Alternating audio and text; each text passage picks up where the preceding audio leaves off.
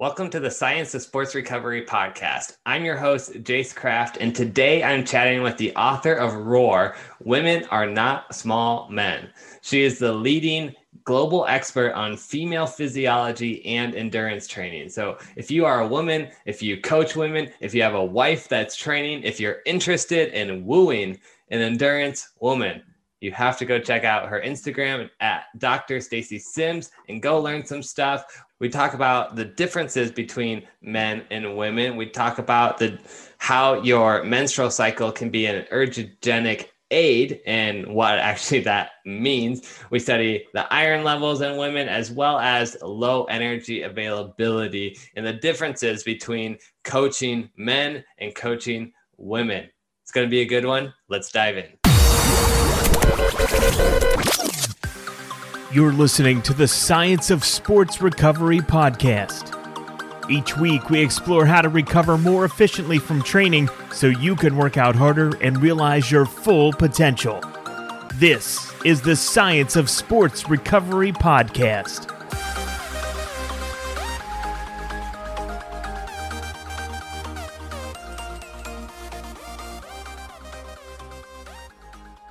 Hey, Stacy, it's great to have you on the show. Thanks for having me. I'm excited to be chatting. It's great. Yeah, awesome. Well, I want to start with what sport means to you, because obviously every researcher, every athlete has kind of a unique story of how they got started in sport and why.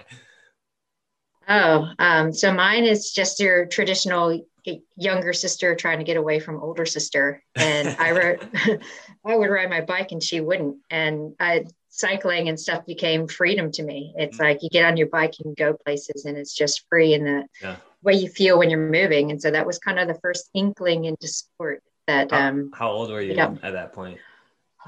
7, I think. Okay. Yeah. She's 3 years older. Youngest then? Yep. Yeah. Awesome. So then did that turn into like an organized sport, or was that just a hobby? And then when you get into, junior high school, you started doing something else? So I was a ballerina growing up for the most part. And then when I got to be about 13, my instructor was like, you need to choose between running and ballet. And I recommend running. So I got into organized cross country and then got into rowing when I was at university, and then found cycling. And cycling's always been in the background. It's been a mode of transportation and freedom, but I didn't really start racing bikes until I was in my 30s. Oh, really? Okay. Yeah. So what was, how'd you get into rowing from being a cross country athlete? That seems like quite the transition. I know. So I was getting burnt out when I started university and trying to find something to do. And I was in the gym and I saw some people rowing and then out and I started running with them. Like, hey, you should try for the crew team. And at the same time, I was being recruited to run for Purdue where I was. And I walked away from a potential scholarship running to pick up a club sport of rowing. And I loved it. It was awesome.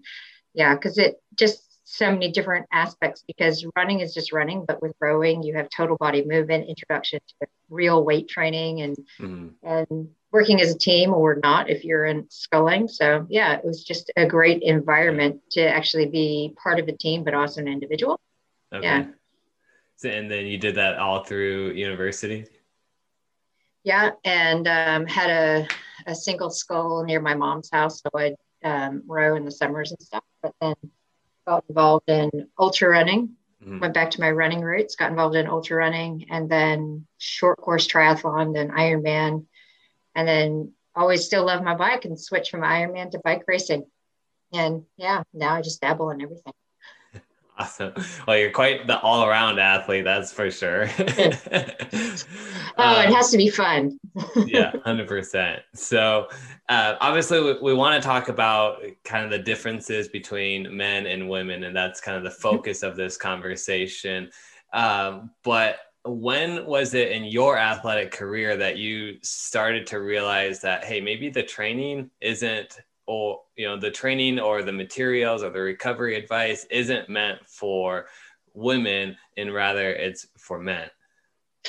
So rowing, actually, on the crew team, because we were rowing in a boat of 8 women. And at the same time, I was doing exphys and metabolism as undergrad. Mm. So we get thrown into these labs and my results would be different and they get thrown out. And I start asking questions and wouldn't get answers. So then I started seeing it in application as an athlete and still wondering things and going, well, why is it that we're training the same way, but yet we're not getting the same results? Mm-hmm. We're told to recover the same way and the guys seem to spring back, but the girls aren't. And why is it that sometimes we're all flat and other times we're not? And so I would bring these questions into the lab or into the classroom and they're like, yeah, we don't know. I was like, what do you mean you don't know? And they're like, oh, well, we don't really know that much about women because we just generalize for men.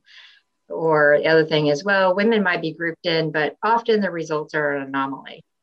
That doesn't sound right. So that really was the impetus and drive to figure it out from being an athlete and in an academic aspect and not getting answers. So then I became the academic to get the answers as well as being an athlete. Yeah.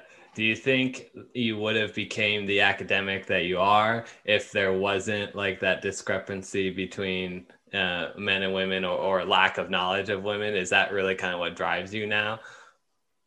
Gosh, it's a kind of a hard question because it's been going on for so long. No, I think I still would have been an academic because there's so many different things that are interesting and science is always evolving. For sure.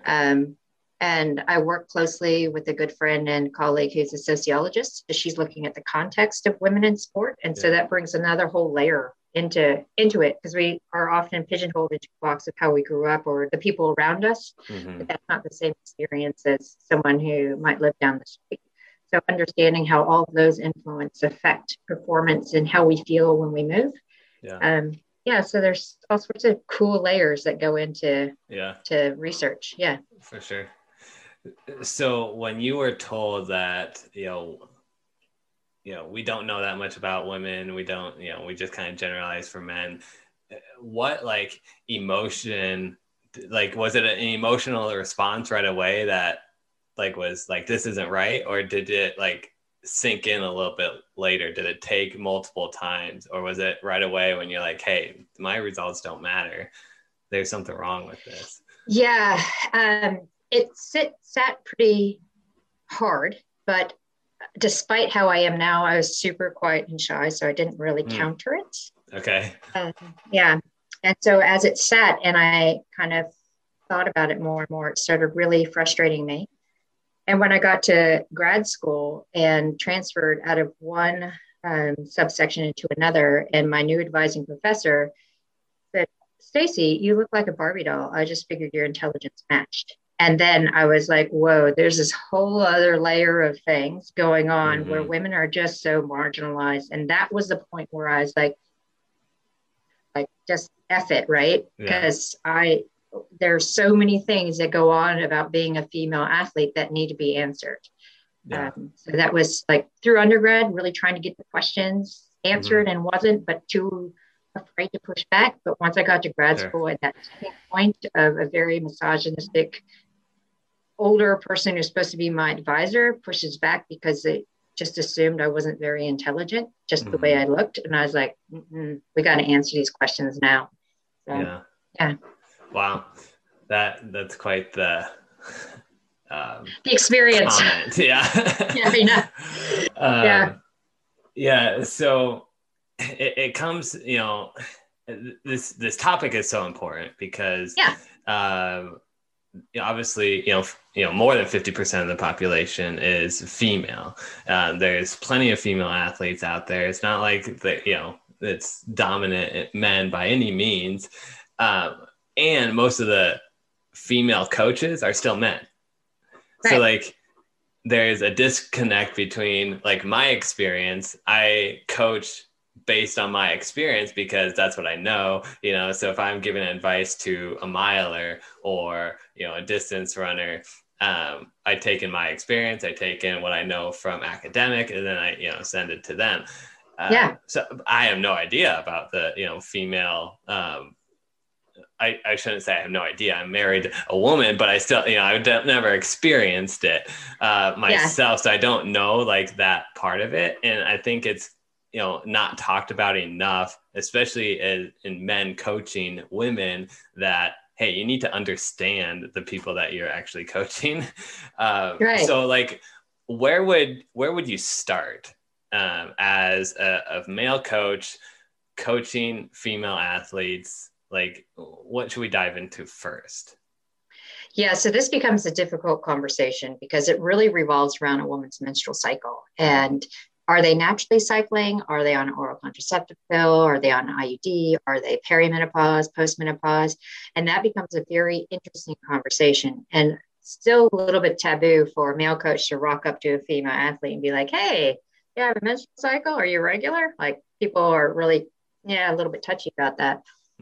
So generally, I really try to get coaches to, for new athletes, have an intake form and just have it as one of the basic questions. Are you naturally cycling or on oral contraceptive pill? Because that kind of broaches the comment.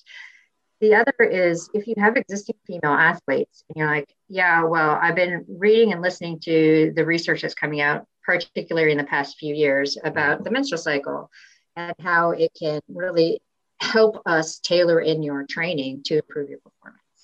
So I'd kind of like to talk to you about that. So it's just a really kind of open conversation.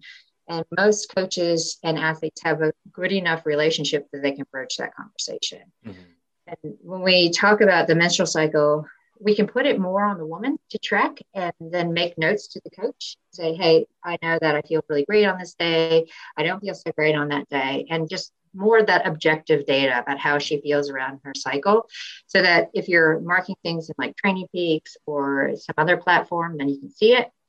Or if you're just having that conversation and as a coach, you're like, what happened? You didn't hit these numbers today.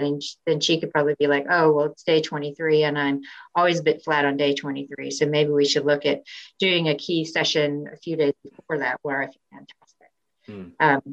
So it doesn't have to be, in the weeds, understanding every nuance of the menstrual cycle or anything like that, but it's really getting that basic tracking. So both the coach and the female athlete can just see the patterning of where she feels great and can put in the really hard training and where we might need to back it off so she can absorb that hard training. So that's a great, you summed that up really well. And I'm wondering now from like the female perspective, if there's, I'm sure there's women that have never thought to try to, track where they are in their cycle compared to how they feel on training. Is it as simple as like just keeping a log, or like what should they be looking out for and what times of them? Yeah. So it can be as simple as saying, well, day one is the first day of bleeding, and I'm going to mark that on my calendar. So I might have a little asterisk, right? Or I put that in my training log and I put a little asterisk. Okay, first day of bleeding. And then you keep your training metrics. Like, how did you feel? What were the intensities? Could you nail the second half of the workout? How was sleep? So you just, all your basic recovery and training metrics, then you can layer those over where you are in your cycle. So we say day one is the first day of bleeding. Ovulation is another phase. And so that's around day 12 to 13. And you have an estrogen surge. So a lot of women feel bulletproof. And then a lot of other women feel flat until a couple of days later when estrogen starts to come down. Then they feel bulletproof. So you can manipulate training around there. And then after ovulation, estrogen and progesterone start to come up. And this is where women really have fantastic results in more steady state and up-tempo work, because they can't quite hit high intensities, but their body's starting to shift to use a little bit more fatty acids. So they can really hone in on that top maximum aerobic capacity aspect. And then in the about 5 days before the period starts, when estrogen and progesterone have peaked, this is where women have more of that flat feeling. They can't access carbohydrates, can't hit high intensities, their core temperature is up, estrogen across the blood-brain barrier, so there's more sense of nervous system fatigue. So you say this is the time to deload or just do more active recovery, work on running drills, work on mobility, flexibility.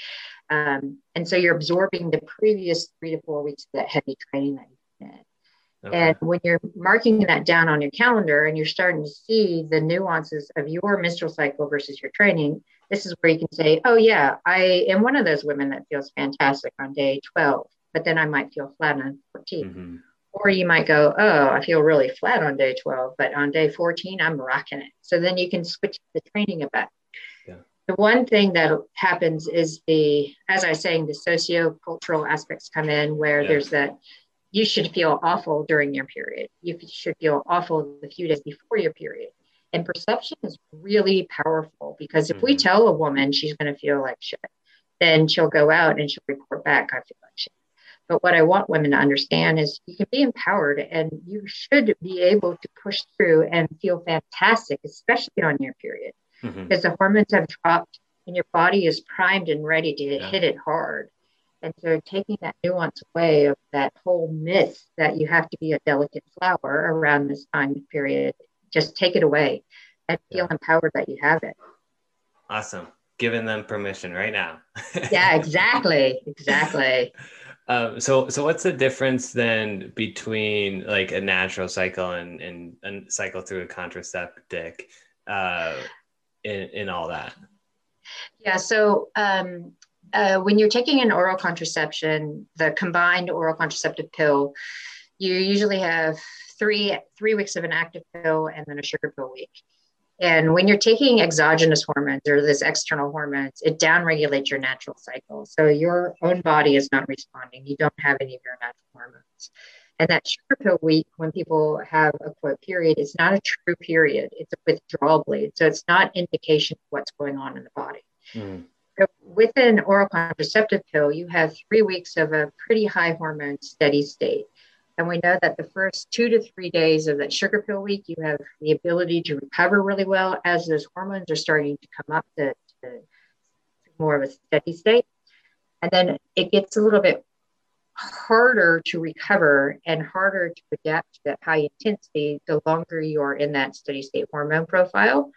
And then the first 2 to 3 days of the sugar pill, when the hormones have completely dropped before your natural hormones come up again, you have another ability to hit it hard.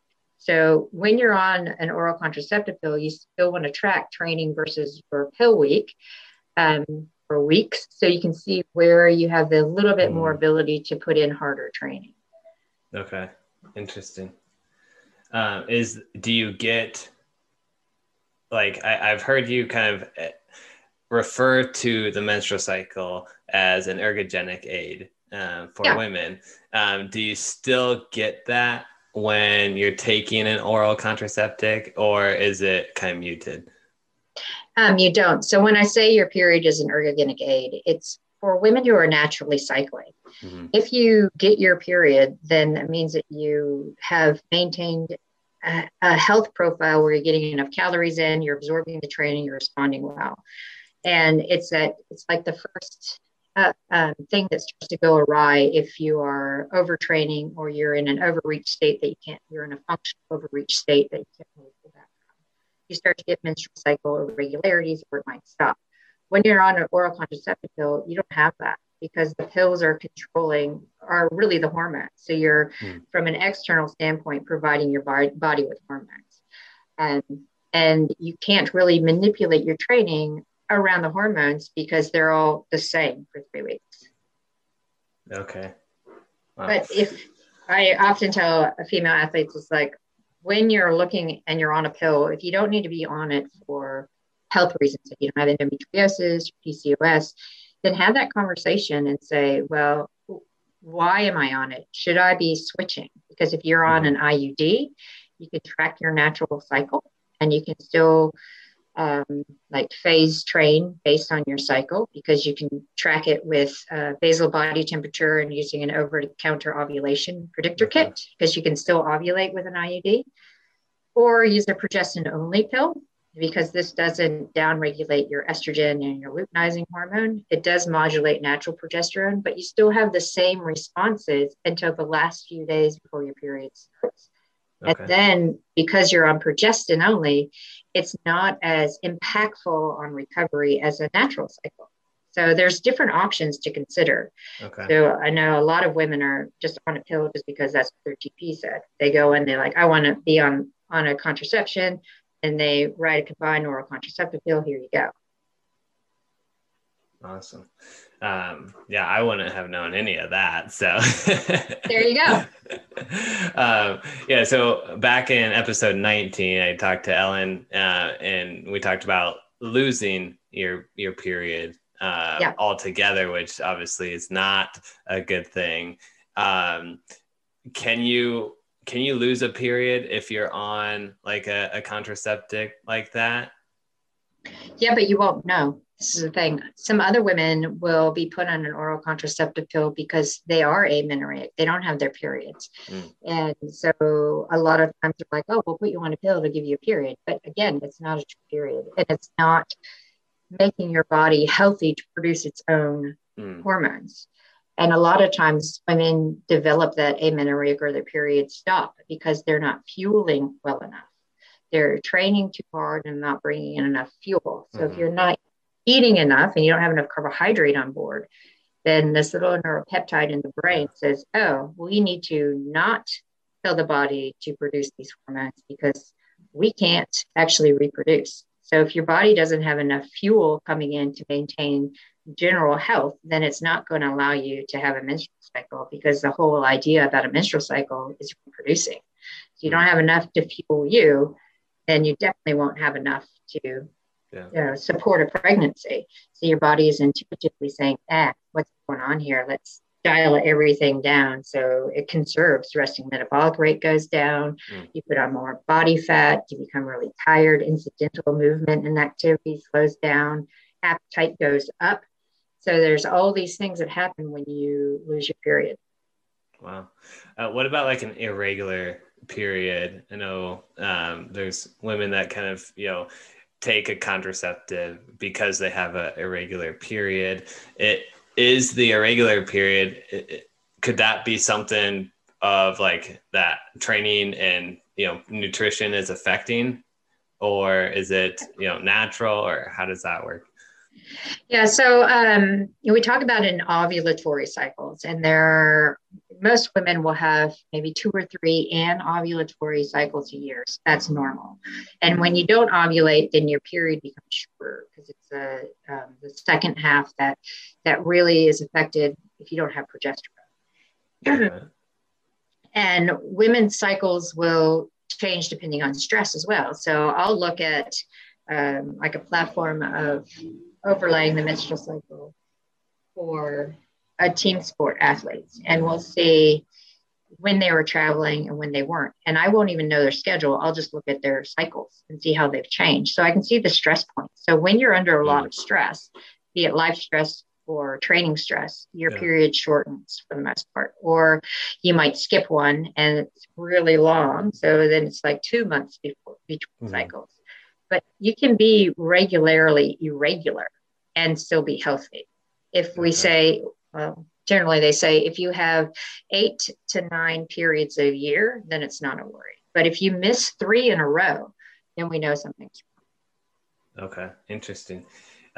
So if a woman is, tracking their periods and all this, as from a recovery standpoint, what should they be looking at, and then what should they potentially change in, whether either their diet or exercise? I know we had talked just briefly towards the end of your period is when you might need to deload some of that and rest more. But is there anything else that we should be looking at as far as signals of maybe, hey, I need to focus on recovery a little bit more?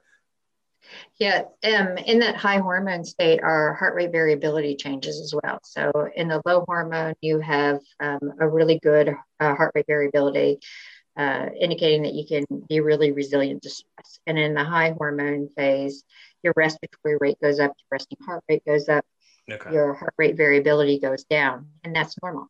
But some women will be like, oh my gosh, I've trained too hard. But understanding that it's polarized, the 2 phases are polarized. And when you are in that high hormone phase, you need more protein and more carbohydrate to come on board, and making sure that you're fueling really well before each and after each training session to recover, because your body can stay in a greater breakdown state after exercise in that high hormone. Low hormone, you can kind of get away with a little bit more. I don't really want people to do it, but you can if you need to. But in the high hormone phase, and that's ovulation to when your period starts again, you really have to dial in, making sure you get enough protein. And this is regular protein in around training, regular doses throughout the day, so that your body doesn't stay in that catabolic breakdown state. Okay. Otherwise, it's the same as not eating enough. Is all protein created equal in this point, or is there better sources? Better sources. So we try to say, if you're looking at 3 to 3.5 grams of leucine per protein hit, that's what you're looking for. So it can be plant-based, can be animal-based. It's more the leucine, but not leucine by itself. You need whole proteins. You need all of the essential amino acids to actually make things work. Okay. What are some examples of that? So that could be just one of the single servings of non-fat or low-fat Greek yogurt or Icelandic yogurt like Siggi's or Fage or whatever it is. It can be 2 to 3 hard-boiled eggs. It can be a protein shake that you've made with some yogurt and oat milk and some chia seeds and nut butter. You can default to protein powders as well. And then if you're looking for a meal, you're looking at palm size of lean protein, because that gives you a good about 25 gram hit. Okay, cool. It's kind of funny. You were, rattling these things off, and I was like, that's like my wife's diet. She's doing well. Yeah. She's doing well then. That's awesome. So I know you've done some studies on iron levels in women. What were your findings there? So many endurance athletes get low iron. So they have like iron deficiency or full-blown anemia. And then they start trying to do iron supplementation, and it doesn't work because we end up with a lot more systemic inflammation. And that causes this little enzyme called hepcidin to come up. And hepcidin won't allow your gut to absorb iron. And we know that it works across the menstrual cycle, like hepcidin will circulate up and down across the menstrual cycle, as well as inflammation. And the best way to mitigate it all is by using a vitamin D3 supplement. So you can use vitamin D3 after training to help modulate the effects of inflammation and hepcidin, regardless of where you are in your menstrual cycle, that your gut can absorb the iron. And the older you get as a female athlete, the more important it is, because that hepcidin level can take up to 24 hours to return to baseline after you hit 45. But in younger women, it's about 3 hours. Okay. But it does, like I said, it does modulate across the menstrual cycle because your body's storing iron before it sheds the uterine lining. So it's low and then it comes up again. Okay. So the bottom line is vitamin D3 is your friend. Okay. And so you're saying that, just so I'm clear here, vitamin D3 actually indirectly boosts your iron levels because your body is more open to absorb it rather than taking an iron supplementation that causes this inflammation, this hep C or 3? Yeah, so hepcidin is your liver enzyme that comes up with inflammation, and vitamin D3 downregulates it, so drops it down. So then your body can work normally by absorbing iron. That's awesome. And if you are super, super low, you want to get an iron infusion so it's not going through the gut to get the iron levels up, and then start putting the vitamin D3 in. Okay. Awesome. Yeah, I know many endurance athletes, and I would imagine that would hold true for the male population then too.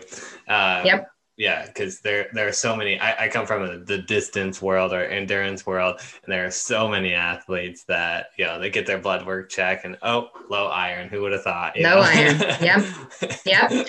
And it's so prevalent. And part of it is not eating enough, especially in the endurance world. So you're just always on the cusp of not getting enough iron in anyway.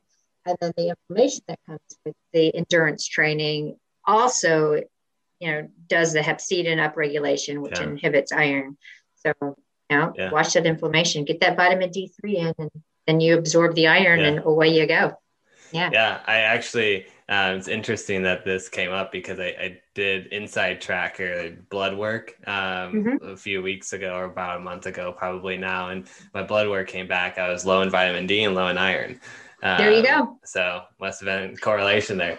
Is Yeah. vitamin D3, is there any, if I'm going to look at taking a supplement for vitamin D, which is the only supplement that I take personally, is there something like, can I get a vitamin D2 on accident, or vitamin D5? You can. Yeah. If you stick around and listen to enough of our episodes here on the Science of Sports Recovery podcast, you'll notice a common theme of importance of mobility in recovery and injury prevention.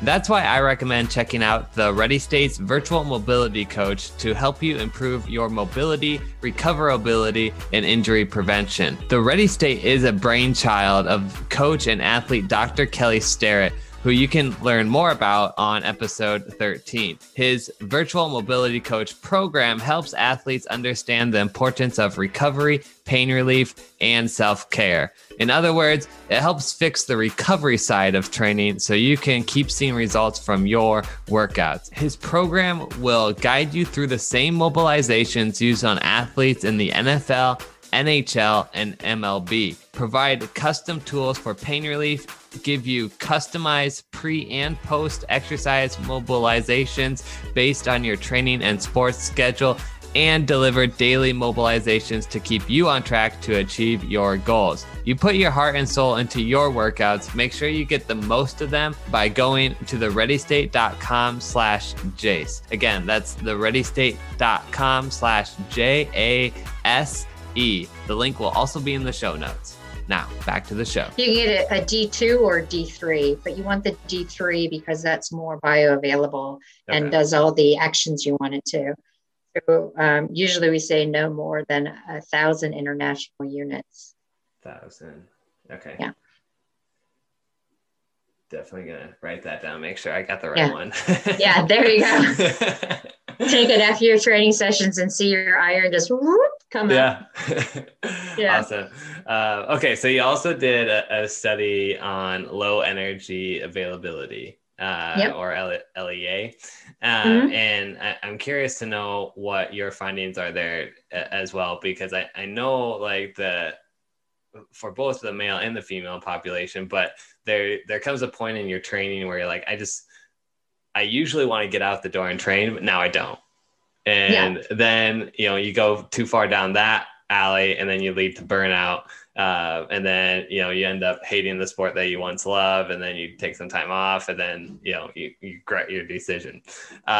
So like, first of all, what are some symptoms or signs of low energy availability? And then what was kind of like your basis for study there?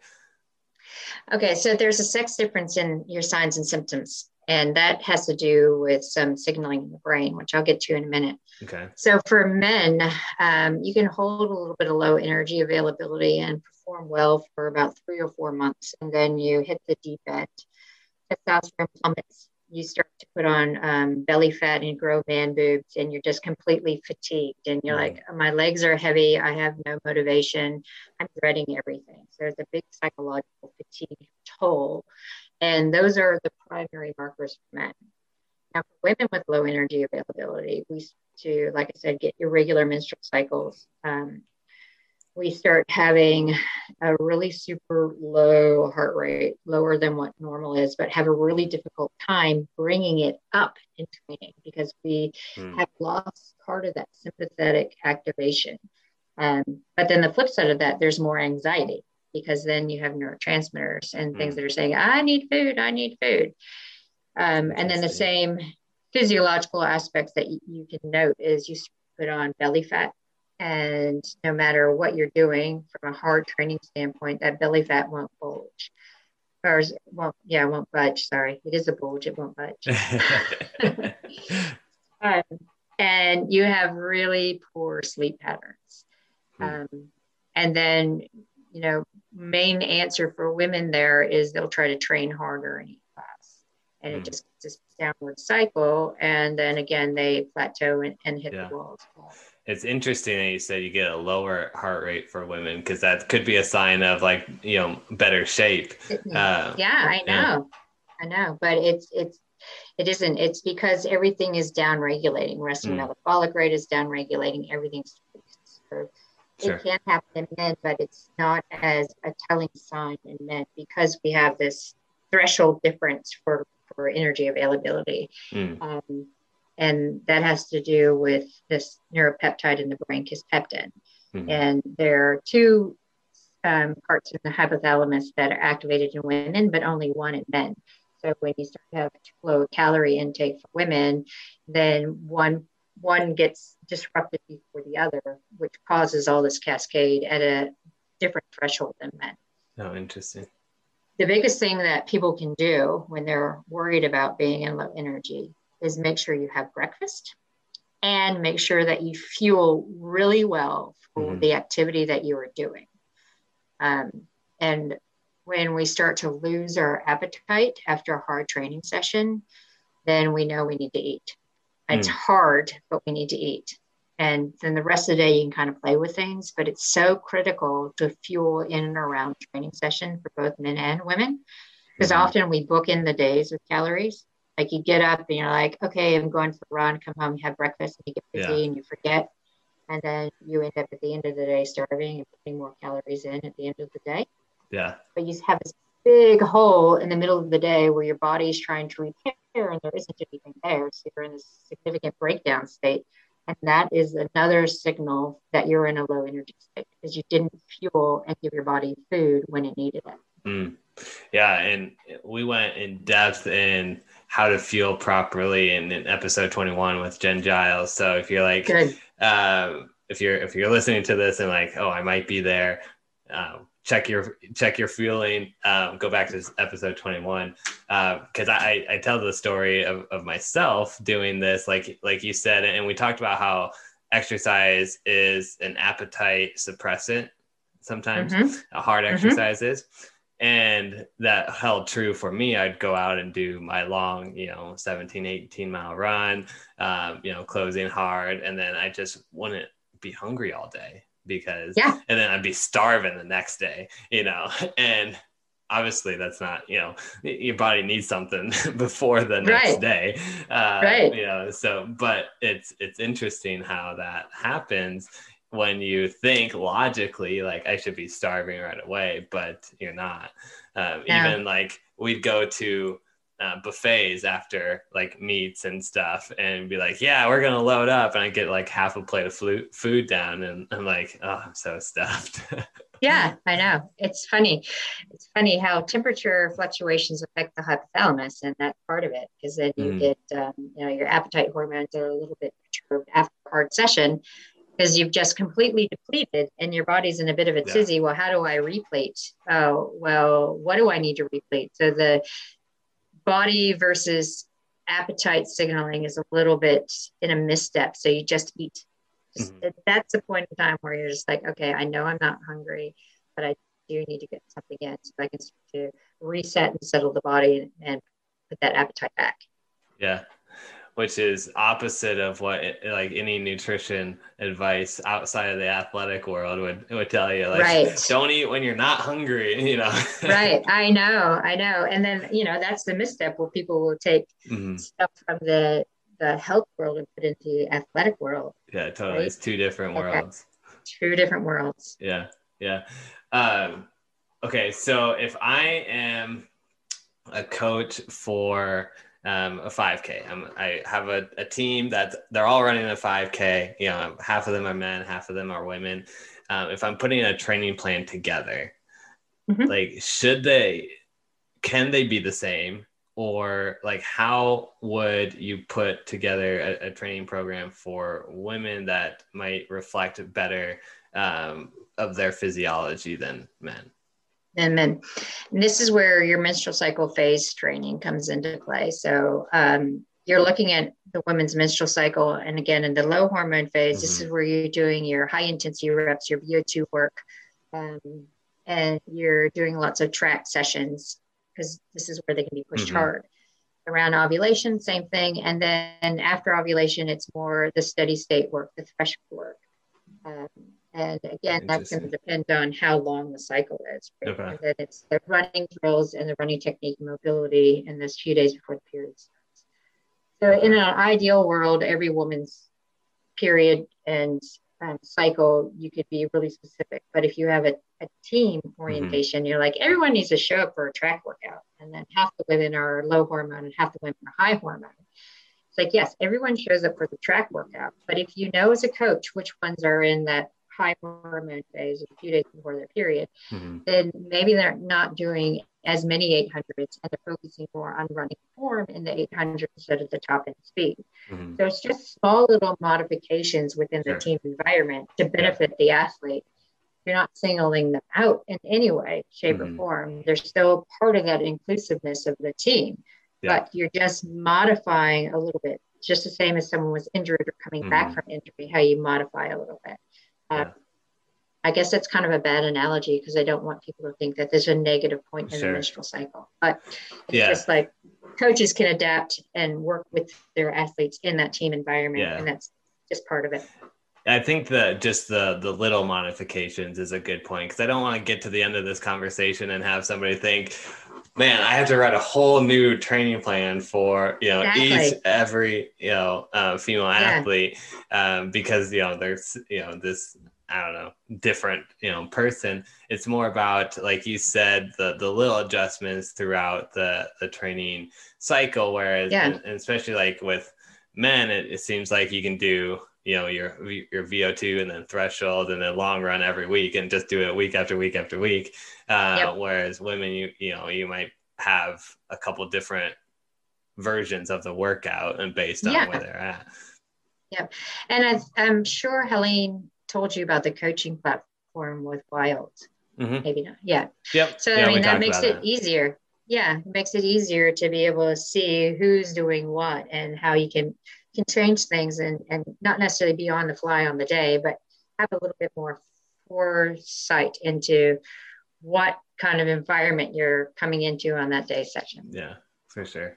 Awesome. Well, we're getting close to the end of our time here. So if there's any, if you could leave the conversation with one idea or statement to a coach and then to a female athlete training endurance or, non-endurance, what do you want to leave them with? So there's been a lot of conversation in popular media about the menstrual cycle and training. And the one critical thing I would need people to understand is that there's one point in time on the day of performance that is not necessarily affected by menstrual cycle hormones, because the psychological aspect of wanting to perform well on the day and being in a race environment is completely different from the training metrics. You can phase-based train and you can use your cycle to benefit your training when you go hard, when your body can go hard and recover, and then deload when your body's a little bit more tired. But that is different from performance and racing. So I don't want anyone to be afraid to go out and say, oh, I'm a few days before my period starts, I'm not going to have a good race, because that's not true. Perception and how you feel goes so much further on the day. So performance is one angle, training is the other. And that goes for coaches and athletes. Yeah, that's such a good point. I'm glad you mentioned that too. I obviously am not a female, but I do have days where going into the competition, I feel like crap, and like, this is not going to go well. And then I end up like PRing or, winning or what have you. And like, where did that come from? Then I start to learn, like, I don't need this negative self-talk before I even get there. Get to the line healthy is a big enough accomplishment that I don't want to waste my opportunity there. Right. And that's the other thing about phase-based training, is that it reduces injury risk and allows for better quality training, which every athlete wants. Better quality training, less injury, means that you just keep stepwise improvement. And so performance on the day, there you go. Awesome. Well, thanks so much for being with us here today, Stacy. If somebody wants to learn more about Stacy and what she's up to, you can follow her on Instagram or Facebook at Dr. Stacy Sims, and at her website, drstacysims.com as well. Is there any place else or any exciting things that you got going on right now that people should be aware of? This will be released in late April. So we have a follow-up to Roar that's coming out in July, but it's more for the menopause set. So, further down the line. And up to that point, we're doing a lot of women empowerment conversations through different seminars and webinars and things, but all that will be posted through the Dr. Stacy Sims channel. So, yeah. Awesome. All right. Well, go check her out and let her know that you heard her on the Science of Sports Recovery podcast. Thanks so much, Stacy. Yeah. Thanks for having me. It's been fun. All right, episode's over. If you found value in this episode, please consider giving us a review on iTunes. And if you haven't already yet subscribed, do so now so you don't miss any important topics in the coming week. And if you have any questions or suggestions for the show, please send them my way. I am most responsive on Instagram. That's at JAEcheese, JAE cheese like the food, or email me directly at Jase, JASE at scienceofsportsrecovery.com. Talk soon.